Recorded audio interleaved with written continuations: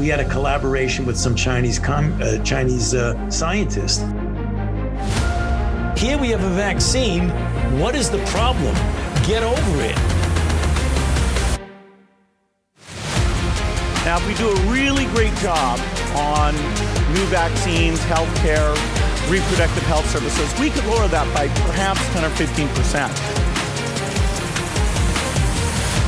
I hope that it can occur in a civil way, and I mean civil in a special way, peaceful. The biggest question maybe in economics and politics of the coming decade will be what to do with all these useless people. I just see the need for such a dialogue, and I see the need for action. I see the need for a great reset.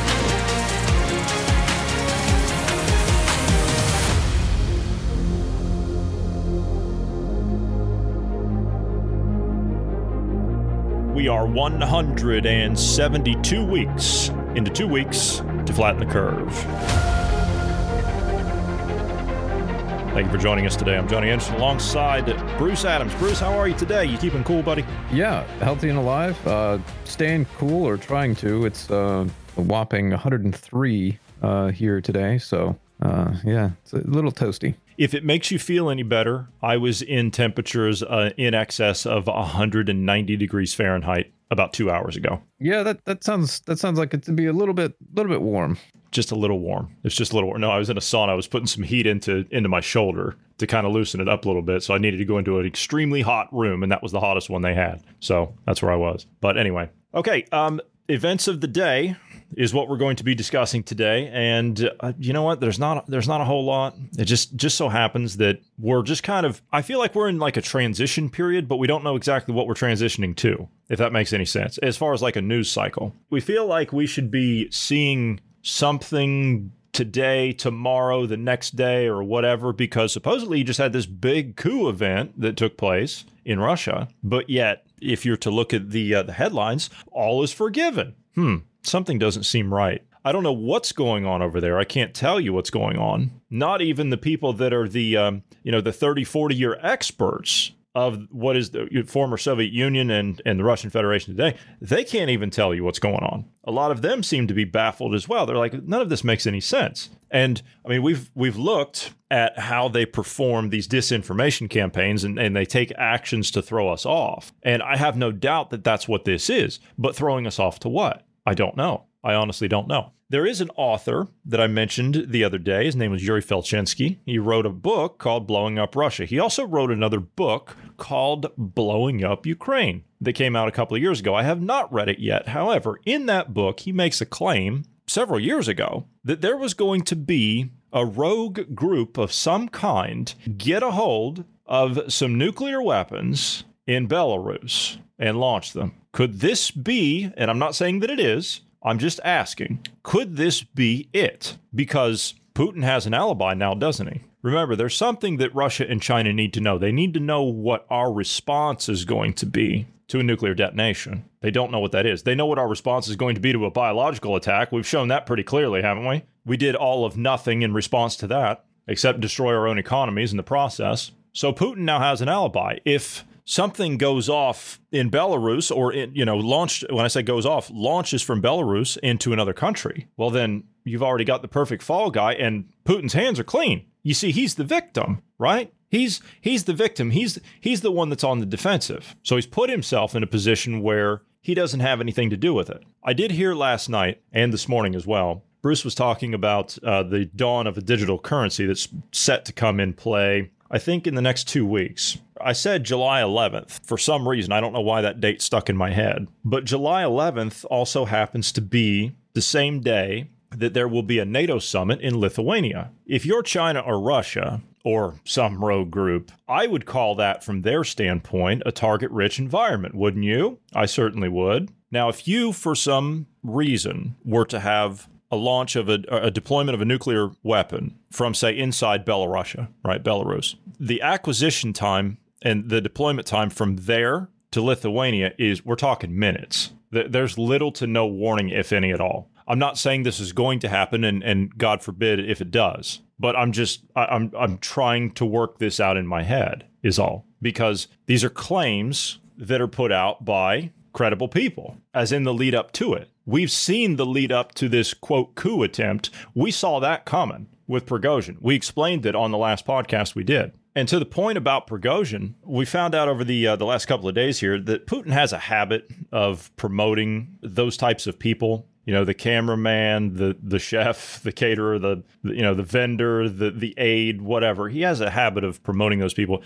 That's considered to be one of the fast tracks, if you will. So as it relates to Prigozhin and this possible acquiring of a nuclear weapon, and it's very complex as far as like launching one of these things. You can't just steal a nuclear weapon and then launch it. You have to have launch codes, and there are only 3 people, as far as we know, there are only 3 people in Russia that actually have the codes to those the launch codes to those weapons. So even if you have a rogue group, they still need the launch codes. Otherwise, it doesn't work. As Bruce said, you got a nuclear paperweight. I mean, technically, they could rebuild it. They would have the uranium or plutonium, depending on what kind of nuke it is. They would have that, and then they could create a new warhead theoretically, and create like a suitcase bomb or something on a much smaller scale device. Basically, the only thing you need to do is smash that nuclear material from all sides at the same time, and that's that compression is what causes the splitting of the atom, more or less. It's a chain of events, but so theoretically they could just dismantle it if this were true and this were a actual revolt, and he's legitimately stealing a nuclear weapon or something. That would be a possibility. However, I don't think they could build the nuclear device within the time frame before this event happens. Also, I would like to point out that if our defenses are on alert and they were to launch a ballistic missile, we would have it downed before it leaves, like fully leaves the launch pad. Like it would leave the launch pad, but it would be like in the air. And we would have it down before it even leaves atmosphere. If our defenses are at the ready, especially in the middle of a NATO exercise like that. Then again, it's also possible that our apparatus is compromised, and we just so happen to have one of those. So we have defenses up in the air 24/7 over major, basically over Europe, and it's designed to be able to shoot down those ballistic missiles and cause the debris to rain down upon the launch pad or vehicle in this case. So yeah, time will tell, but that's definitely something that's a concern. So Belarus is constructing this again. This has been reported out of the media. They say that Belarus is constructing a military base for up to 8,000 Wagner troops, about 125 miles north of the Ukraine border. So it's going to be in the southern part of the country. Lukashenko, the Belarusian president, was unambiguous about what he viewed as a priceless benefit of having Prigozhin Wagner in his country. He says, they tell us it's about weapons. He says, which worked well, which did not in the case. I don't even understand why Lukashenko's getting involved here. I don't quite understand this at all. And I think it plays to the point that you talked about the other day.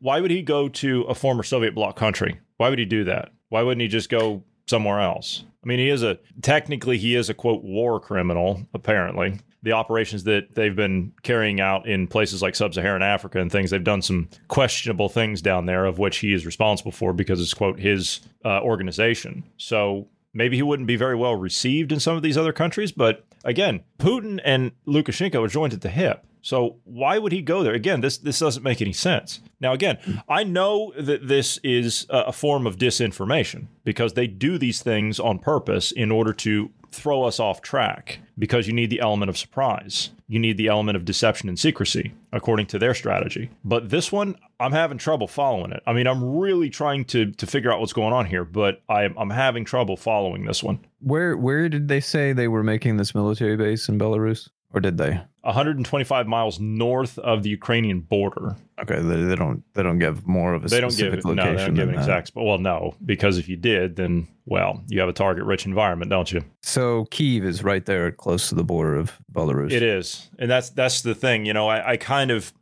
think that they might be trying to open up a northern front. Do you remember that they tried to get the Belarusian soldiers to take part in the initial stages, and the military said no? Yeah. And the Belarusian generals said no, they weren't going to get involved because they're fellow Slavs as well. They've got friends and family and cousins and aunts and uncles down in there. They're not going to go marching in there and kill all their friends and family. Yeah. The thing is, too, looking, because I pulled up the map of Belarus to kind of give an idea of, where they might position.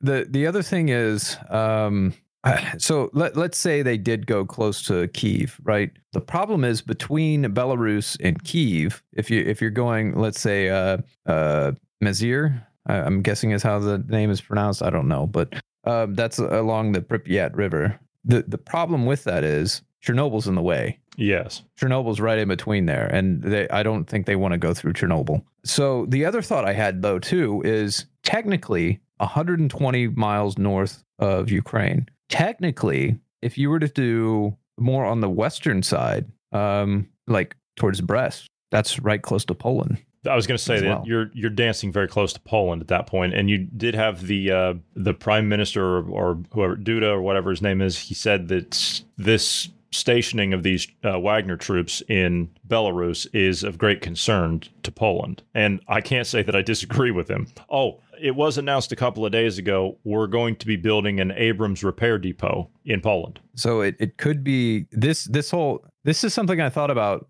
last night or this morning, one of the two. You know how you have pillow thoughts, if you will. My mind is going 1,000 miles a minute, Bruce. You know that, and it's very difficult to get my eyes closed at night because usually I've got whatever study I'm working on at that point, and I'm like, okay, I can't. Last night, for example, I was reading about the Soviet nuclear offensives.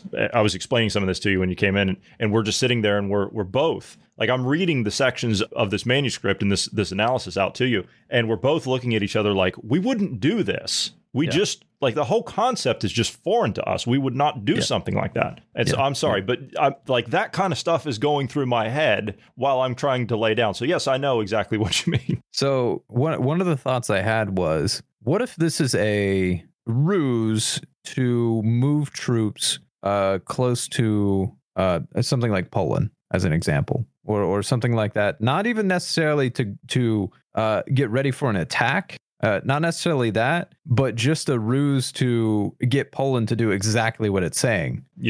Send more NATO because this is a problem, and it gets more of a as you were pointing out with the exercise, you get more forces there in one location, and then when you do have the instance of we stole a nuke and they use it. Well, this is a summit. This is not an exercise. To be clear, this is a summit. This is where all the heads of the NATO countries. Yeah, it's where all the brass is going to be in the media and the rest of these people. But this would give them an opportunity to take out a lot of the hardware and troop. If you had more of a moving to Poland and being so close. Which we have a very short window to shoot it down. Yeah, and we are moving a lot of hardware into Poland. We have been for the last 6 months. Hasn't been widely reported, but I just so happen to be on the ground here. And I can tell you there are train loads full that are going to Poland, of Bradleys, of Abrams, all of them. Humvees, I think, is something else you've mentioned as well. Yeah. So what they're doing, I don't know, but I don't like it. Does that make sense? I don't like it at all. No, now, I know that they're basing everything on surprise and deception and secrecy and all that stuff. And I don't like this one. This whole thing with Wagner, this whole thing with Prigozhin, the hot dog salesman, the whole thing, I say that jokingly, of course. This whole thing it stinks. And I don't like it at all because I can't put my finger on it, but I have a feeling that they're about to do something really stupid and they're going to blame it on us because that's just what they do. Oh, and by the way, this whole concept, I'd just like to clear this up. This whole concept of NATO's expanding and NATO's the aggressor and NATO's causing this problem and that problem. That has been a hallmark of Soviet military doctrine since NATO's inception. It's always based upon the fact that NATO is the aggressor. They are never the non-aggressor, the Russians.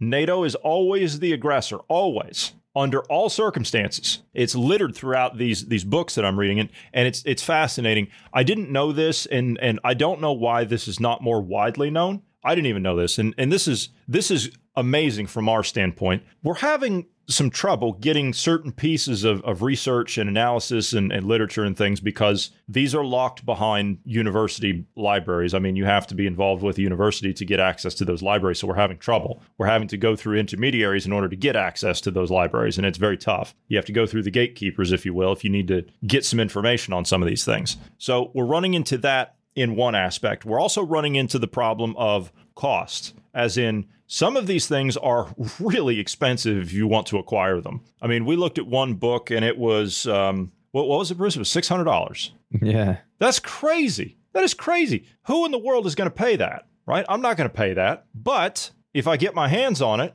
I'm going to make sure that it's freely available for people to read, because keeping the knowledge out of the hands of people like that is wrong any way you slice it. Whether you lock it behind these university walls, or if you put the price up so high that the average person can't afford it, that's the same difference to me. However, as much of an anti-Google person as I am, I don't like that company. I don't like what they do. But I found out something very interesting last night, and that is they have an archive of the entire, minus maybe a couple of volumes here and there, but more or less, that I could tell, the entire U.S. government printing office for free, as in it costs you nothing. It's on Google Books, as in their actual Google bookstore. You can go on there and just click get, and it doesn't cost you anything. I must have picked up 10 books last night on all this research that we're doing on all these subjects. And you think, okay, well, that stuff is old and it's out of date. Not if they're still following the same doctrines. If they're still following the same doctrines as we talked about the other day,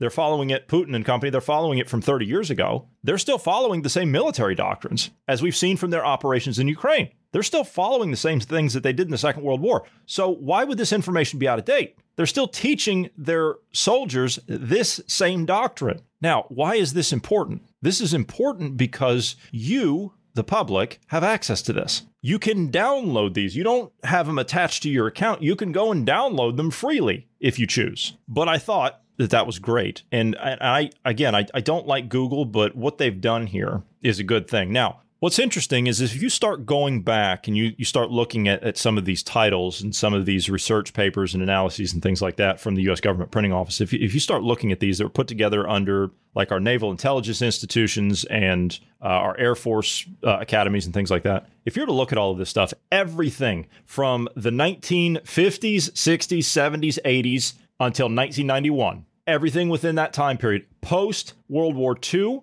up until 1991, 90 to 95% of the analysis and research that were actually produced were on the Soviet Union. And as soon as they collapsed, air quote, collapsed, it's as though we just fell off the edge of a cliff. Everything stopped. Everything changed. There were no more analysis. There were no more opinions. There were no more interpretations. There was no more guidance. Nothing. Because the enemy was taken away. But I have to, and I will cede to this, I have to commend Google for making these publications freely available to the public. I have to commend them for that. So I will give credit where credit is due, because I think that's a great service that they've done. I wonder if that's an unintended consequence of making it freely available to government officials or something like that, making it easily accessible for them, and it just kind of unintentionally benefited the American people at the same time. I don't know, but it's a strange set of circumstances, isn't it? You have this knowledge, a wealth of knowledge that was put together during the Cold War all the way up until 1991 that's free. that's available worldwide for anybody to go and look. You can go and you can look at it yourself on any device or on your computer or whatever. You can download the actual hard file and you can keep it yourself. And that doesn't cost you anything. Then you have the other aspect of it, right? You have the aspects where you've got some publications and some reports and analysis that are so overpriced that you can't afford them. And then you have the aspect of being locked behind a university wall. So it's a strange set of circumstances. You've got a lot of information that's freely available, but you also have other things that you need to know to connect with that research that are listed in other publications and other reports and analysis that you need in order to corroborate everything else. Because you can't just go for one source. You can't do that. I mean, if you're onto something, then you have to grab 5 or 6 different publications or reports on something, and then by different authors and different reviewers and things like that. And then you need to start making cross connections on those. Once you start making the cross connections in there of independent sources, once you start doing that, then you can start to compile yourself a working theory. So that requires a lot of effort. But again, it's a strange set of circumstances. Nonetheless, the information that's in there, I think, is invaluable. I really do. I think it's invaluable. And like I said, I picked up about 10 books last night, all by different authors and different analytical experts and things on this subject and nuclear tactics and things. And some of the other books that I've got in that we're adding to this, and they complement that. These are books that are not digitally available. But as far as everything else, like I said, it's freely available. And that's a great thing that Google have done. So I have to give them credit for that. Anything else on the Russia thing? You look like you're deep in thought over there. Yeah, I was just kind of reading through some stuff. As far as the whole Russia thing, I honestly, with the reporting, if you're to look at the reporting and you don't know some of the history of Russia and the Soviet Union, you would conclude that there's something going on in Ukraine. And what it is, you don't know exactly. That's kind of where we're at with the Russia situation. We have an idea what's going on and some of the things that they might be pushing forward. But in reality, when it comes down to it, we're kind of taking an educated guess as to what's going on, because the information that's coming out of there is not exactly factual. Bruce, are you saying that they deliberately mislead people in the West as to what their true intentions are? Are you saying they don't have a free and open press? Is that what you're saying? Not only that, but also the West is also creating a massive disinformation campaign. So it's difficult to really see what's going on, especially when it comes to Ukraine and the war that's going on there. It's really because you have in one side, you're saying the one side saying they're beating the other side. Of course, that's what propaganda is going to say either direction, of course. But then there is actually no true facts in the matter. I mean, there is gobs of footage out there that show Russia winning, and there's gobs of footage showing Ukraine winning. So it's really difficult to tell what's going on down there. But what the intention of Putin is right now, what they're trying, are they going to use nukes? Do they have the stones to use nukes right now? Do they think they're going to get away with it because of a reaction to COVID? Hell, some of the stuff we were talking about in prep, their insane idea of military tactics after launching nukes. Literally, they're using the nukes to basically open up the front lines or open up new avenues of attack, and then literally sending troops in the middle of the radioactive zone to fight. That is so utterly absurd that so to clarify, I could see that scenario if you're using a tactical nuke that has a very, very low radioactive yield, like it has low radiation. I could see that. The problem is after we dropped the atomic bombs, we had there's all kinds of reports and everything of Japanese people that were the radiation burns they had, the radiation sickness and all of that just from the atomic bombs, which are much lower yield than what our nuclear bombs are today. So I just find it difficult to believe that you would have a standing army now in this day and age that understands nuclear fallout and the side effects thereof would be willing to go in and fight in the middle of that. Even with crazy Marxists, there's very few people that I think would actually do that. Yeah, and they tell you in there that one of their hallmarks is, it's littered throughout Soviet military doctrine, is heroic self-sacrifice. And that seems so foreign, though, when you look at the Russian, like when you look at World War II and the tactics they had about self-sacrifice. No, it wasn't self-sacrifice. It was literally the brass telling you, go there and die. I mean, millions of soldiers died because of the ineptitude of their tactics. And I think this is the same thing. It's ineptitude. It's not you're going to go in and exploit that. You're going to send those troops there. They're going to start dying off because of radiation sickness and radiation poisoning. And you're not going to have a battle. You're not going to have a fight. You're going to have people that are going to start deserting and, trying to find medical treatment so they can survive.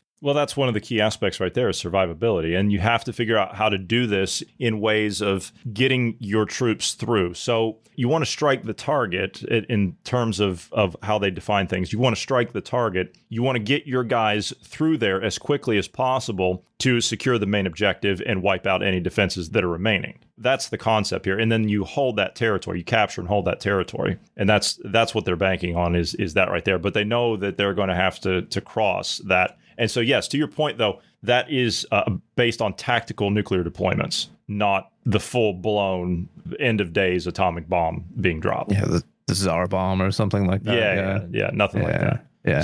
So it's just, but the thing is that's the kind of military tactics that the Russians have, which might also explain why they're having so many losses in Ukraine as well. Yeah, well, I think that has to do with the differences I was explaining to you about the front line and the broken front lines, or broken fronts, or whatever it is. They're trained to fight on something that is not even what we would consider to be an organized front line. So It's just everybody's operating independently. I don't know how they make sense of that. Maybe I just need to read more into it. But I would bet that the Chinese are basing their operations on the same thing. We haven't seen China in action yet, the People's Liberation Army. We haven't seen them in action yet. We've seen the modern Russian military in action in Ukraine, obviously, or bits and pieces of it or whatever, what we've been able to see. But we haven't seen the Chinese in an actual conflict yet. Yes, there is the situation that took place in the Kashmir and the Punjab.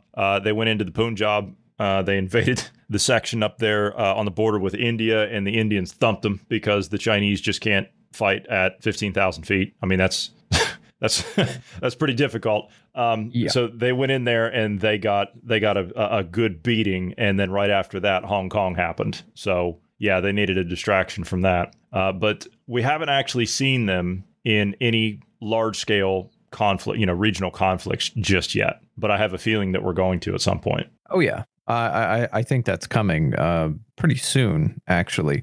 In fact, kind of on this, let me see if I can find what that name was. There's apparently some kind of, now this is theological, religious, whatever. So, bear with me a moment. But there was I had never heard about this, Garabandal. I'm probably skewing the pronunciation, but it has to do with, let's see here, the messages or warnings or whatever from the Our Blessed Mother events kind of a thing, where they had the apparition or spirit or angel or whatever your description of it is. Basically, one of the precursors to the end of days or the end times, as Revelation talks about, is the Pope visiting Russia, or specifically Moscow. Does this have to do with the Our Lady Fatima thing? Yes, exactly that. Can you give us Blessed Mother thing? Can you give a brief backstory on that so people understand? You were explaining it to me when I was reading it in a book, and you were kind of clarifying some things that weren't in the book. Basically, and I'm going off of memory, it was some kids that had seen a manifestation of some kind, whether we don't know whether it was religious or good or bad spirit. We don't know if it was an angel or a demon, or we don't know. We don't know.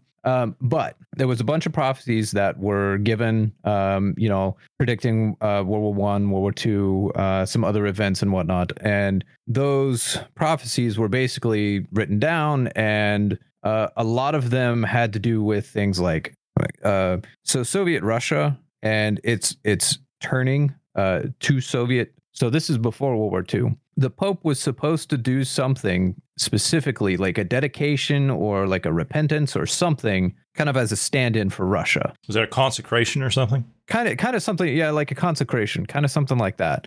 And none of the popes ever did it. And the prediction was if they don't do that, Russia is going to be a pain in the ass in the future. And lo and behold, that proved to be true. But a part of this prophecy, part of it is now because they didn't do this and blah, blah, blah. There's a lot of details and stuff to it that I don't have because those prophecies are locked away in the Vatican's library or whatever. So you don't get, or the Pope's library or whatever they call it. But anyway, all that to say, we know basics of it. And the current possible scenario, because they have some cardinals in talks with Russia right now. There's some cardinals that are trying to do, let's see, I'm trying to blah, blah, blah, blah, messaging. Yeah. So they have a cardinal down there. I think they're trying to do like peace talks or something to try to stifle the whole Ukraine-Russia thing, I think is what it was. But anyway, whatever the case, this is supposed to be, if the Pope visits Moscow, it's supposed to be a precursor to all hell breaking loose. And to put it into end times scenarios, if that is true, and it ends up being like a precursor to end time stuff, you will see China's that army engage in battle pretty quickly. So what does that mean for now? Be ready. Because it just means be prepared. Ready, yeah. That's the thing, though. We should always be on a constant state of alert, ready for a response, and that's actually what they count on.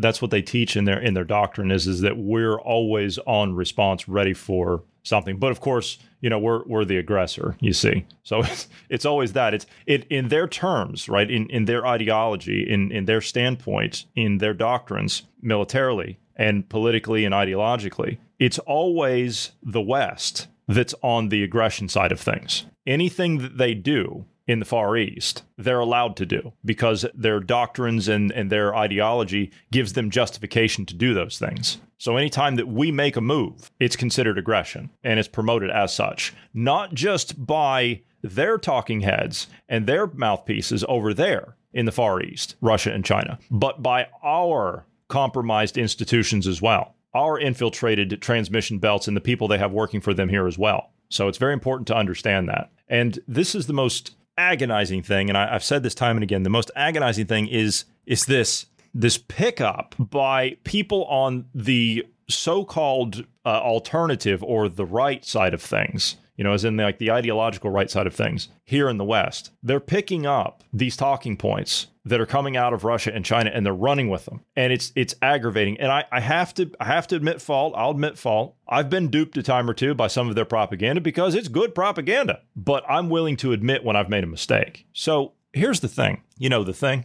How is it that people in the alternative, air quote, alternative media, how is it that they can talk out of both sides of their mouth on this agenda and people still follow them? I haven't figured that part out yet. That part is perplexing to me. They will say, and I did hear them say over the weekend, oh, this whole thing with Wagner and this whole thing with Prigozhin, that's so fake. But yet they're cheering Putin at the same time. 2 hours later, they're saying that Putin is a counterbalance to the World Economic Forum. Excuse me? Mr. Putin is aligned with communist Cuba. He just hosted the dictator himself in Moscow. They did a big report on it. Bruce, you remember the calm streets and the happy people? Do you remember all that? We see the calm streets and the happy people.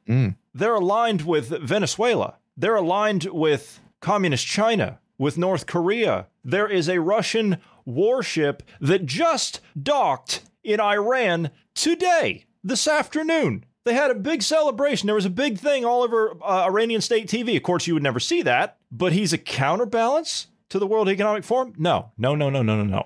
In 2017, Putin went on stage. Bruce, we watched the video. Putin went on stage at the Festival of Youth and Students in Sochi and said to that crowd of youth and students wearing the Che Guevara shirts and the Lenin shirts and everything else, the future is yours. Go and take it. We're with you. He said that in English, by the way. He speaks pretty good English for a Russian, I have to admit. That same festival of youth and students was held this past year in China. And guess who gave almost the same exact speech at that event? Bruce, you want to take a guess? Klaus Schwab. Klaus Schwab. How did you know? Was that just a guess? It was Klaus Schwab. Yeah, it legit was just a guess. Yeah. Yeah. A counterbalance. I don't think so. Remember, the end game here, in the literature, all the defector literature we're reading, the end game here is convergence of East and West on the East's terms, not ours, on theirs. So how can we talk out of both sides of our mouths if we're on the so-called alternative here? How's that possible? I mean, I'm calling a spade here. I'm sorry. They're allied with all these communist countries. How can you deny that? How can you say that there's a counterbalance to what Schwab and company are doing? That's a communist front. Look at everything that they promote. You'll own nothing. You'll be happy about it. There will be a multipolar division of shared power throughout the world. That's what they've been promoting since the Cold War in the East. You're going to have stakeholder capitalism, not shareholder capitalism. All of this is based off of Marxist theology and Marxist doctrines. All of this. Because, I mean, we're sitting there, we're looking at it when all of this was starting to take place in Klaus Schwab and company in the World Economic Forum. And I've been watching them since, I think, 2012. It was just a public televised thing. It was on like the financial networks and stuff. It was all over the TVs here. I'd been watching them for a number of years. And then when I saw them come out and they started to take more of a prominent role during all this, I thought, wait a minute, because I've never really read any of their papers or anything like that. I've just kind of watched their televised things, and I never really liked it then anyway. But it was usually just the George Soros types and the Kissingers and Gates and these guys, the so-called philanthropists. They would go down there to this thing, and it would be televised, and all the CEOs and everything. They'd make a big deal out of it, and then everybody would go home, and nobody would hear anything from them for another year. But when they started to take a prominent role in all this, I'm looking at all this stuff, and I'm like, this all sounds like cultural Marxism. All this stuff sounds like communism. And then if you look at the defector literature, if you go back to that and you start reading what a lot of these guys were talking about, were warning about, they defected to us to tell us these things, it makes sense. The collapse of the Soviet Union, the fall of the Berlin Wall, it all makes sense. The decade of terror reigning across the United States and Europe, the creation of the terror networks all throughout the Middle East and sub-Saharan Africa, the organized crime acquisition, the takeover of the international drug market and manufacturing, all of it makes sense. If you look at it in terms of where we are now and you apply that lens to it, if you look at the long-range policy that was devised in the early 50s, agreed to by the 81 Party Congress in 1958 to 1960 in the Soviet Union, long-range policy to take us down. Convergence of East and West on the East's terms. It's a slow bleed. They had to wear us down. They had to throw us off. They had to reverse infiltrate our institutions. And that's what they've done to a great extent. I don't believe that we're truly behind the eight ball just yet, but we're getting damn close. And as Bruce said about the submarine that went down to see the Titanic, that's too close for comfort. I don't like that. Not one bit. I would throw out the alternate right that you were talking about that are speaking out of both sides of their mouth. I would point out that those people are either controlled opposition or they're just grifters. That's the only two that I can see out of that. Has to be, because I was telling you when we were conversing last night, I said it's not that hard. This is not that hard. It's really not. If two guys that are just sitting around can come up with this and can devise these theories and can pull this research from all these different places, if just two Joe Blow nobodies, if we can do this, why can't they? They've got big sponsorships. They've got research teams. They've got production staff. They've got writers. I would kill for even a tenth of any of that to do what we want to do around here. And they don't tell you any of this. I don't understand it. Honestly, it might be so. I'm giving them the benefit of the doubt here. And some of these groups are legitimately good and are legitimately trying to find the truth. Yeah, there are some. True. Yeah. But I think those might be stuck in they're stuck in kind of a rut of, we have to be relevant in the sense of they have to find stories that the listener will show interest in or be interested in. And they also have to tell the truth at the same time, find the facts. So it may just boil down to the people, the researchers they do have hired. They're focusing more on current events and those types of things and less on how we got here. because I don't think the listener is really the average person. When I say listener of those organizations, I don't know that they really care how we got here as much as they care about what can I do now to try to get us out of this. Even based off of that. So if you look at it in those terms that you just said, you still have to understand where we've been and what got us here in order to fix this. There is a way out of this. There is a way out of this. And there is a peaceful way out of this. And I hope that that's the option that we can end up taking here. But in order for us to take that option, and well, I guess to kind of pretext that, in order for us to have the opportunity to take that option, we have to understand how we ended up here to begin with. If we don't do that, then I don't see a peaceful solution in any of this. And we have to try and do this as peacefully as possible if we're going to fix it. And it can be done. But we've got to have, at the very initial stages, just as an icebreaker, if you will, we've got to have acknowledgement first and foremost before we do anything else. That is the prerequisite that takes precedent over all other things. You've got to acknowledge what has actually happened here. If we don't do that, then I shudder to think of where we're going to be. Do you have anything else? To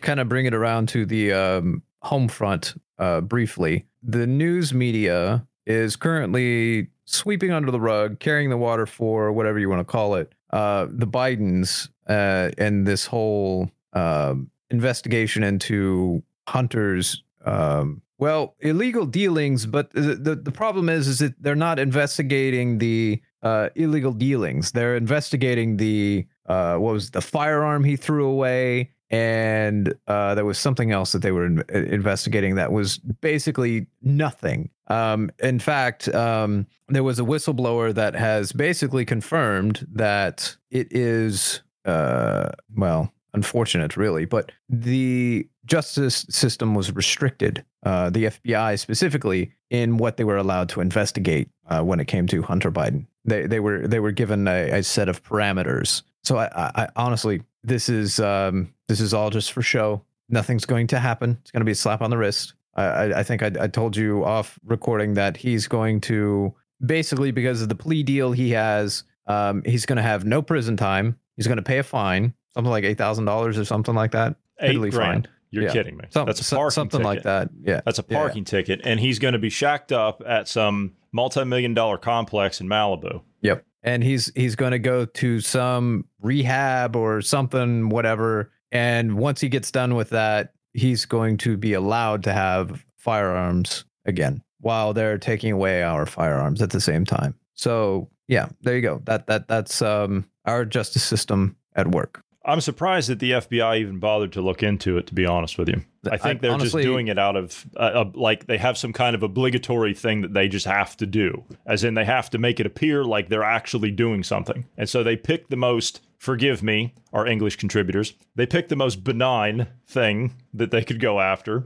And that's what they did. Yeah. And I think the other thing is, too, is there's also a possibility that by doing this, they can say, see, look, we're going after our own. See, we're taking care of our own. Republicans, you need to take care of yours. And so when they go after Donald Trump, which they're currently doing, they'll be justified in their minds and in the minds of their constituents to go after him. Which, by the way, also partly to note, since bringing up Donald Trump, next year, the Iowa caucuses start January of next year. They're looking at moving that time frame up to as early as they can, like January 5th is what the rumor is. Why not do it on the 6th? Yeah, right. That's what I thought too. But they're pushing the time frame forward. Interestingly, Trump is also supposed to be in legal proceedings during that time because of all these lawsuits that's being put against him. So yes, he will not be able to. Yeah, you told me about the classified information this time around that they. The highly classified material. Would you like to tell the listeners what that highly classified document entailed? Yeah, so this pertains to the CNN leaked audio tape that I'm sorry, you're under a grand jury investigation and you're leaking information. Isn't that a felony? We'd never see the light of day. If something like that happened. No. this videotape, audio tape. It's just audio. There is no video. He's described as holding up documents that are labeled confidential or highly classified or top secret or something. But I'm pretty sure it was confidential or very confidential is what it said on there. Yeah, CNN was saying these are some of the classified documents that he took from the White House. Trump says it was bravado. Those were classified or confidential golf course plans. Golf course. And honestly, that is if that isn't Trump, that's Trump. Something that he would do. Yeah. Anyway, I just found that hilarious. Yeah. To be building and hosting one of these live golf tournaments, it would have to be highly whatever for Trump. That's what he would do. Yeah. Yeah. He would definitely. Anyway, I just found that hilarious that they're going apoplectic over this, and it was literally business papers, business plans. I found that hilarious. God, the media, they're so pathetic. You know, I'm not going to slander anybody in particular because that's just not the kind of person I am. But the networks, man, they're a disgrace. The US, the EU, the UK, like all these mainstream media networks, they are a disgrace to everything that they once represented. Yeah, they really are. It's really sad to see. But keep your eye out. There was apparently that whistleblower report I was talking about was in the New York Times. The thing is they buried that on like page 20 or something like that. They buried that way down in there. You had to really dig to find it. And it's being reported. It's just they're hiding it. Of course they are.